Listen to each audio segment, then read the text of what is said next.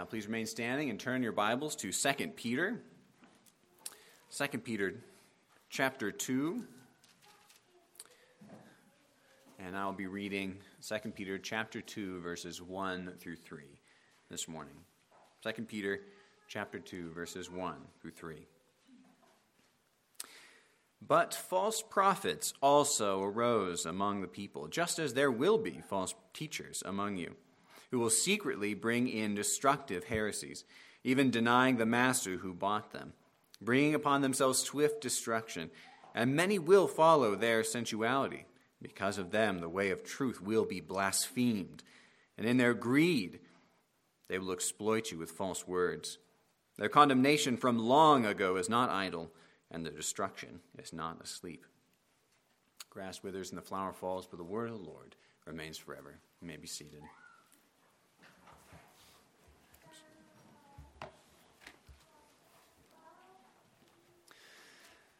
Praise the Lord. It's becoming easier to see heretics in the United States. At one time, it was seemingly not as easy to see heretics in the church in the United States. Everyone assumed themselves to be Christians simply because they confessed that Jesus was Savior. They said to themselves, as some doubtless do today, I prayed the prayer, He is my Savior, and now I'm saved because of that. Now, as a pagan sexual ethic enters into America, it becomes easier to see who a heretic is. If I say, yes, Jesus is the Savior of my life, and I now live in a respectable way according to the world's standards and attempt to do all the things that they desire to avoid pain at all costs and love pleasure, does that make someone a Christian?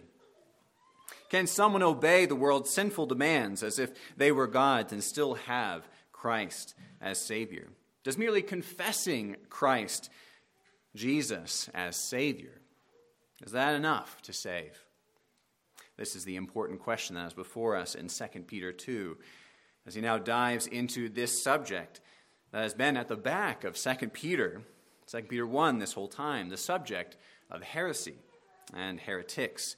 So let's see what Peter has to say about these heretics and their heresy and their salvation. So first section, the heretic and his heresy. So first, the heretic.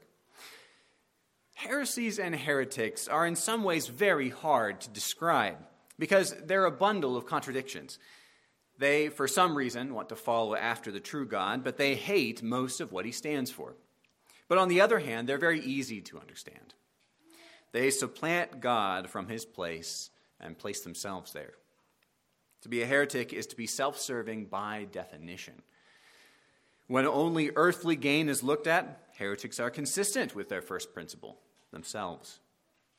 Heretics don't really ever make sense doctrinally, but their first avenue of entry into the church for their own, as Peter and the history of the church attest to, is through secret deceptions that look like they make sense. They shroud their evil in what sounds good. They deceive with smooth talk and smooth words. So Peter describes first these heretics by the means of a heretic to get his heresy into the church. Verse 1, it will secretly bring in destructive heresies. Secretly bring in destructive heresies. This is how it always is. They secretly do this. They bring it in knowing that it is wrong, but they bring it in so that they might have what they desire, as we will go on. And they exploit with false words. That is verse 3. Peter has had these heresies in the background for quite a while, by the way. In 2 Peter, as we learn from this verse, he speaks about this just a few verses ago, saying, "For we did not follow cleverly devised myths." These false preachers, these false teachers, as he calls them here for the New Testament, exploit with false words things that are not true, not something that was seen by eyewitnesses, something that they interpret to their own demise and the demise of others. As we hurry on, Peter, second, describes the results of the heretic's work in the church. It is blaspheming the truth, which is to live in a licentious manner, as we'll find, Not only is that to blaspheme the Lord's name in yourself, but to cause the world to blaspheme his name and the way of truth, as he says, as it should never be, as if he saved us to sin. Often the world looks at Christianity in this way, as if we use Christ as a cloak for us to sin. It should never be this way, and it is not, in fact, as we will find. And the results also are destruction for these people. As we will find out later, as he gives us even more examples of this in 2 Peter 2, this is eternal, and not only in time. And this is a sure destruction, as he says here as well. It is sure in that it is swift, as verse 1, bringing upon them swift destruction. As he continues on in verse 3, their condemnation from long ago is not idle, and their destruction is not asleep. This we will find next time as we are in 2 Peter. But third and finally, Peter describes the motives of heretics, their motivations. First here is sensuality, sexual desire. And second is greed. Their god is their stomach, it has been said. This is the heretic. It is not a lovely picture. And yet, their heresy is more familiar to us than we realize. So as we continue into the heresy, this heresy is having Christ as Savior, but not as Lord. Having Christ as Savior, but not as Lord. A great deal more will be revealed about these heretics, by the way, and their heresies as we continue on in 2 Peter. But here Peter reveals the center of this heresy, denying Christ Jesus as master, which he says in verse 1, who will secretly bring in destructive heresies, even denying the master who bought them. Peter has already said many times, 5 times in fact, in 2 Peter 1, that Jesus is Lord, often saying our Lord and Savior, Jesus Christ. The heretics said that Jesus was Savior. You see this as they seem to say that they were bought by Jesus Christ and his work. To say that Jesus is my Savior is to say that he has saved me from the guilt of sin, the guilt and condemnation that was upon us for sin. Upon the cross, Jesus took the sins of those who would believe in him, truly believe upon him, and destroyed them with his death, nailing them to the cross.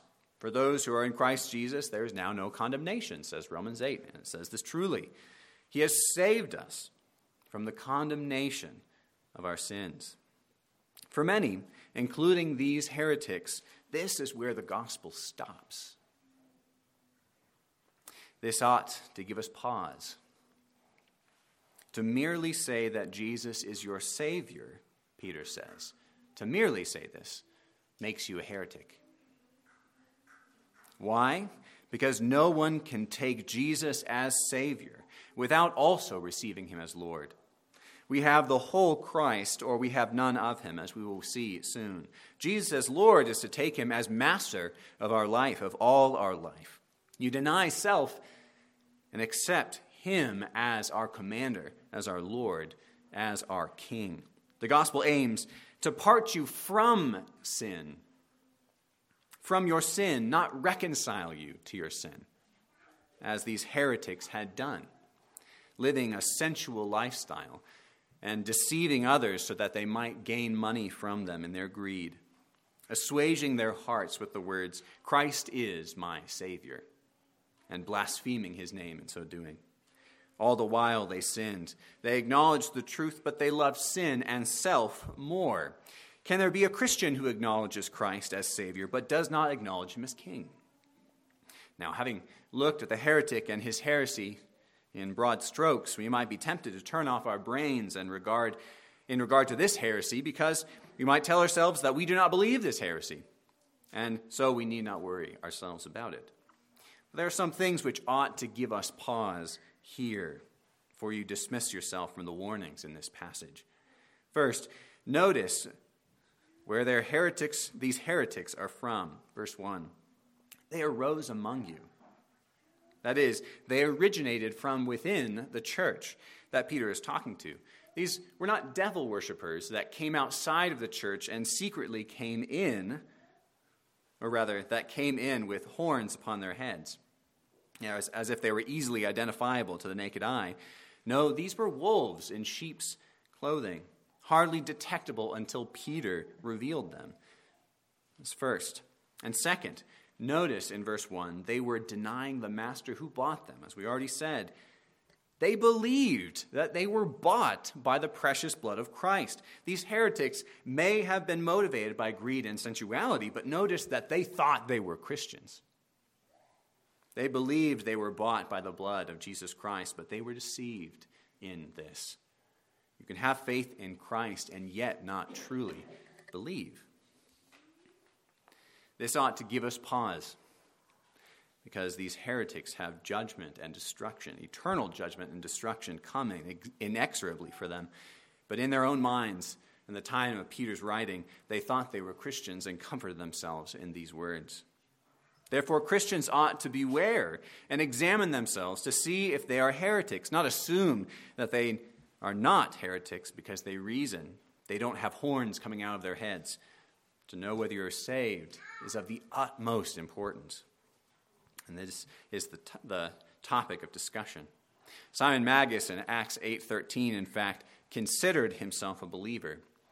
And even the evangelist Philip baptized him, thinking that he was, in fact, one who had genuine faith.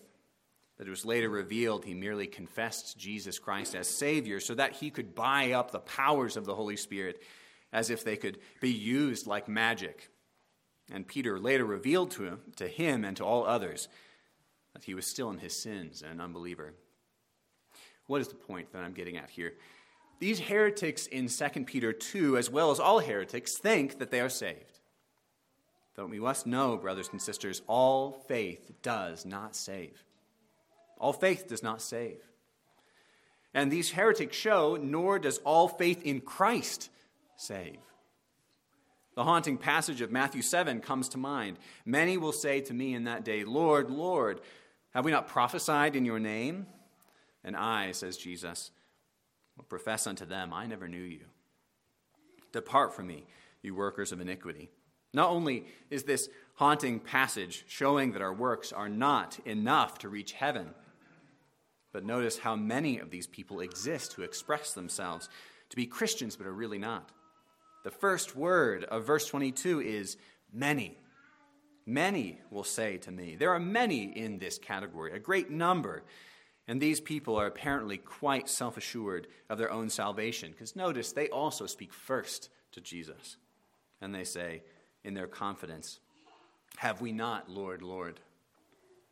They're confident in their salvation, and yet they were sent to hell.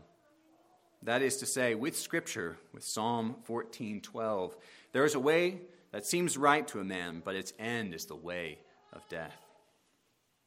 So close to the naked eye is true faith with false faith, that we cannot simply stamp ourselves as clean, but we must know we are stamped clean by the Master. These heretics in 2 Peter 2 were presumptuous about their salvation, and although I hope some repented, I do not doubt that many ignored the warnings of Scripture that Peter gave them in this letter and went to hell indeed. Therefore, lest we be like them, let us understand this passage. It is imperative that we know what separates true believers from false professors of Christ. What really, centrally, vitally, did these heretics do wrong? Or did they go wrong? What separates true faith from the faith of these heretics? Which we get into our second section, the true Christian and his true faith. Sin follows its own way, as we have seen already, and cannot take Jesus Christ as absolute Lord. This is first. Sin follows its own way and cannot take Jesus Christ as his absolute Lord. We learn from Isaiah 53:6 that sin, at its most basic level, is having your own way against the law of God. Having your own way. We are there compared with sheep who have rebelled against our master, our shepherd. All we like sheep have gone astray. We have turned every one to our own way. This was true of heretics. They did not follow Christ, their master. And what does 2 Peter 2 say, they follow and try to cause others to follow their sensuality. They follow their desires. They do not follow Christ. These heretics think they can follow their sensuality, their greed, and their Lord all at the same time. What does Jesus say? Matthew 6. No one can serve two masters, for either he will hate the one and love the other, or he will be devoted to the one and despise the other. You cannot serve God and money. Yes, these heretics believed they could serve two masters. Heretics believe that they can be saved and that they can serve God on their own terms. False professors believe that they can serve at least two masters at the same time, their own sinful self-interests and God. They say unto themselves, I can follow Jesus as my Lord, but really, I don't think I can serve him in everything. I'll serve him in this, and I'll serve myself in this sin that I love. God will forgive me in these things, says the false professor. They are absorbed with self and sin. They want all the comfort of the gospel, but they want none of the responsibility with which a servant of God and a son of God requires, as J.C. Ryle says. If they are prepared to own him as Lord, it is not as absolute Lord. This was the sin of Adam, in fact. In 1 Timothy 2:14, it reveals he was not deceived. He was not deceived when he took the forbidden fruit. No, he was not deceived, but he said to himself, this one thing, and deliberately defied God in his sin. He knew what was his sin, and he did it deliberately. He knew what he was doing. Adam would not have God as his absolute Lord, and here we are in the misery of sin today. The false believer is like a rebellious faction within a nation that comes to their Lord, their king, the Lord of that land, and says, please, Lord, pardon me, and then rises up, picks up his gun, and resumes his rebellion against him.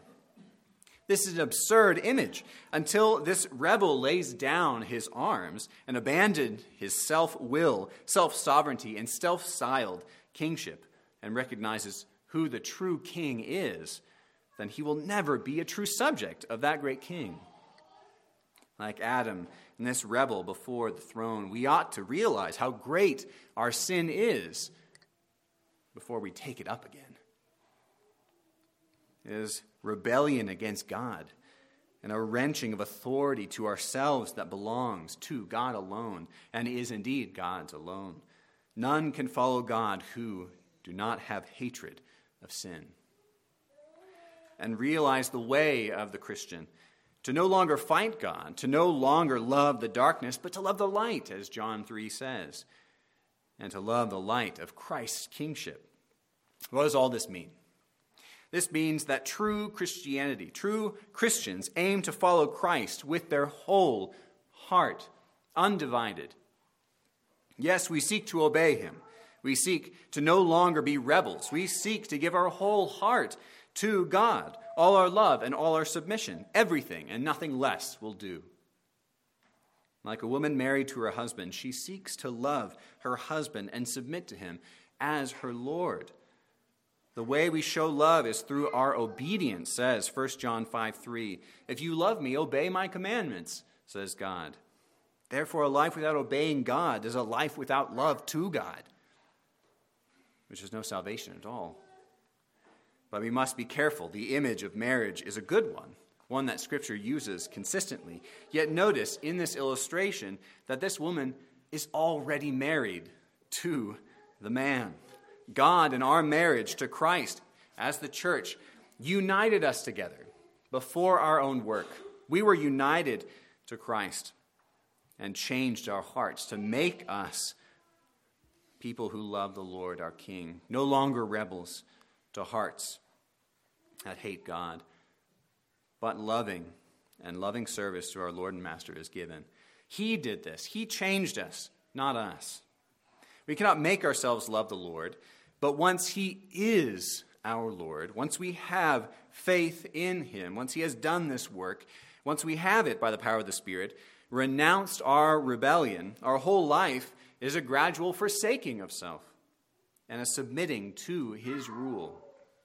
Our whole life, now that we have ceased to fight against him as rebels, is throwing away all other things which compete for our utter heartfelt devotion of the Lord.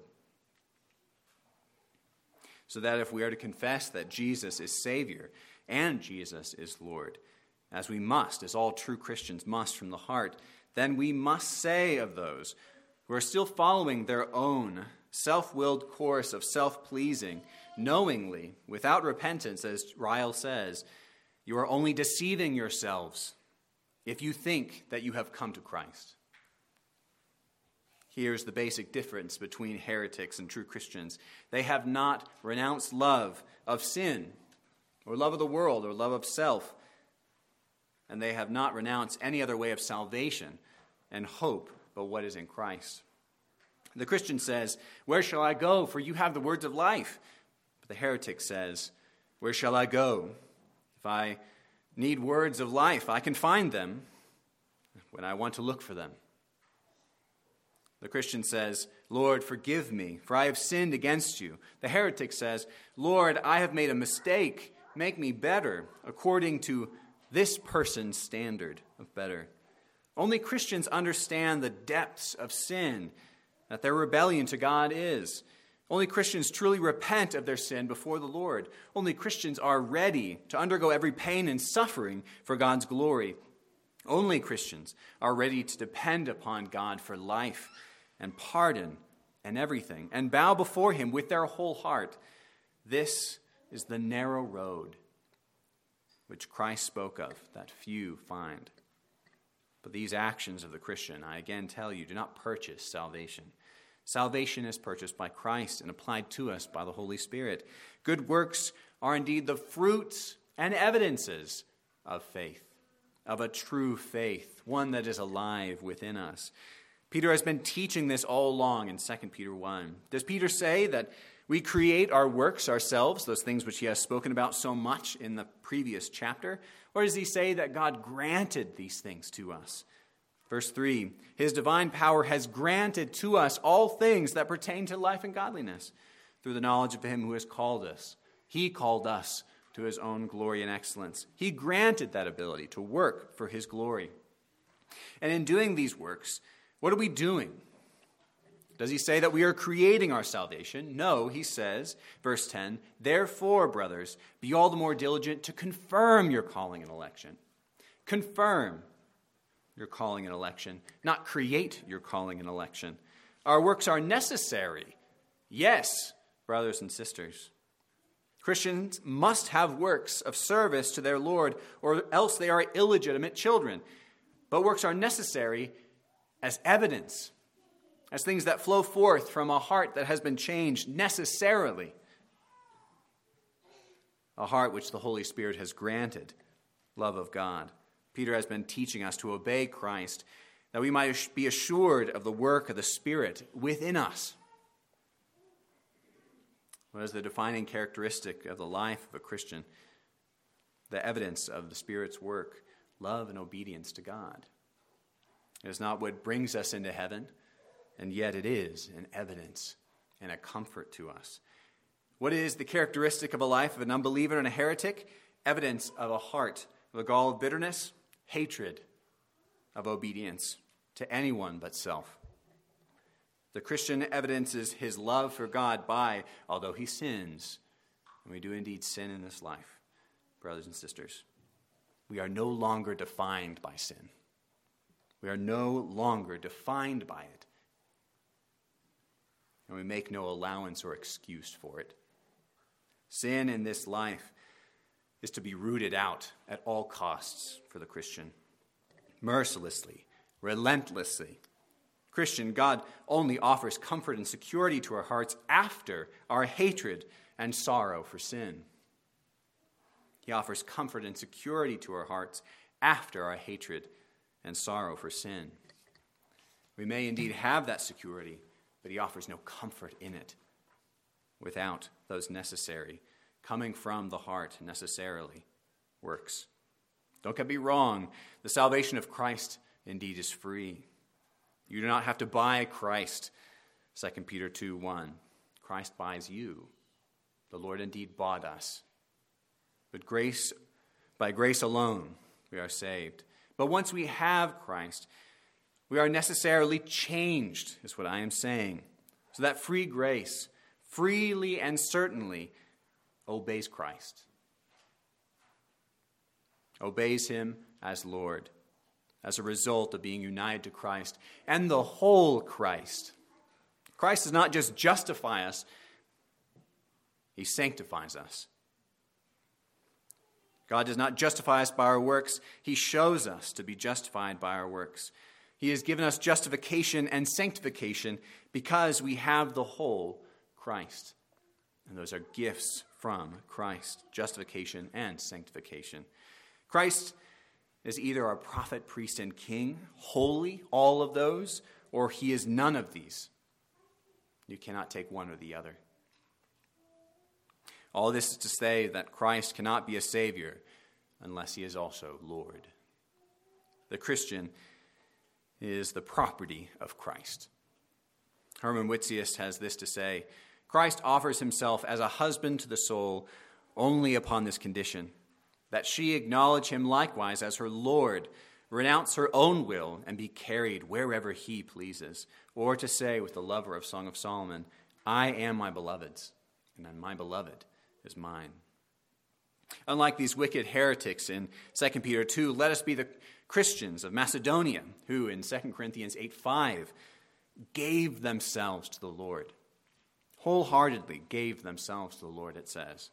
Believe on Christ as Savior. Abandon your self-will. Repent and please God, and not self at all costs.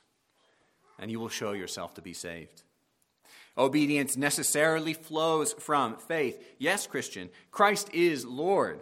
Christ saves from sin, from its guilt, that is, as he died to make us clean on the cross. And he saves us, Christ saves us from the power of sin, as he is Lord over our life. We are polluted no longer, and sin has no power over us any longer either. As if the heretics believed that sin had power over them. So as we close, yes, believe Christ's work to save you. The worst of sinners can be saved by this Savior. Trust in him alone for salvation. Rest upon Christ and his work, but also realize you have been saved from sin and flee from it to righteousness, or else, if we confess that our works do not matter at all to the Lord, be under condemnation. Christian, what does Jesus say? He says to us, repent and believe. Believe and repent, both. Unlike the heretic, let us be saved by Christ, for we are saved either upon his terms or we are sentenced to hell upon our own terms. We are either saved by the whole Christ, justified and sanctified, or not at all. Therefore, let us love Christ, who died that we might be saved from sin, even now and forevermore. Let us surrender our service to him, away from idols, denying ourselves, and agreeing always with Christ. Let us repent to him our sin, who promises that we will have abundant pardon for repentant sinners. Let us trust in Christ for salvation and look to him as our Lord. Let us obey in true faith and love until he comes with the mind of Christ given to us by him. Come quickly, O Lord. Let us go to our great God in prayer. O Lord, we thank you that you have saved us from sin, not only the guilt of sin on the cross, but the power of sin, as you are resurrected and ascended on high as our Lord and Savior. We thank you for this, Lord, that you have kept us from the whisperings of heretics. We pray, Lord, that you would continue to do this, and as you have promised that there will be heretics among us, as there were false prophets, as now there are false teachers, we pray, Lord, that we would reject what is false and do what is right, reject in our minds, and reject with our hands and feet what is evil. That we might follow after you, Lord, with our whole heart, not merely in assent, but also in the way that we walk. But Lord, we pray that in all of our doing, that we would look to Christ for our salvation. If we are indeed doing what is right, Lord, we pray that you would comfort us in our afflictions. Lord, that you would comfort us to look to you for our salvation, that we would not see ourselves and our works as our way of getting to heaven. But Lord, that our obedience would be a fragrant aroma to you, going up into heaven, showing us our love. Lord, may we love you from our very hearts. We ask all this, all in the name of our loving and gracious Savior, Jesus Christ, who is indeed our Lord. Amen.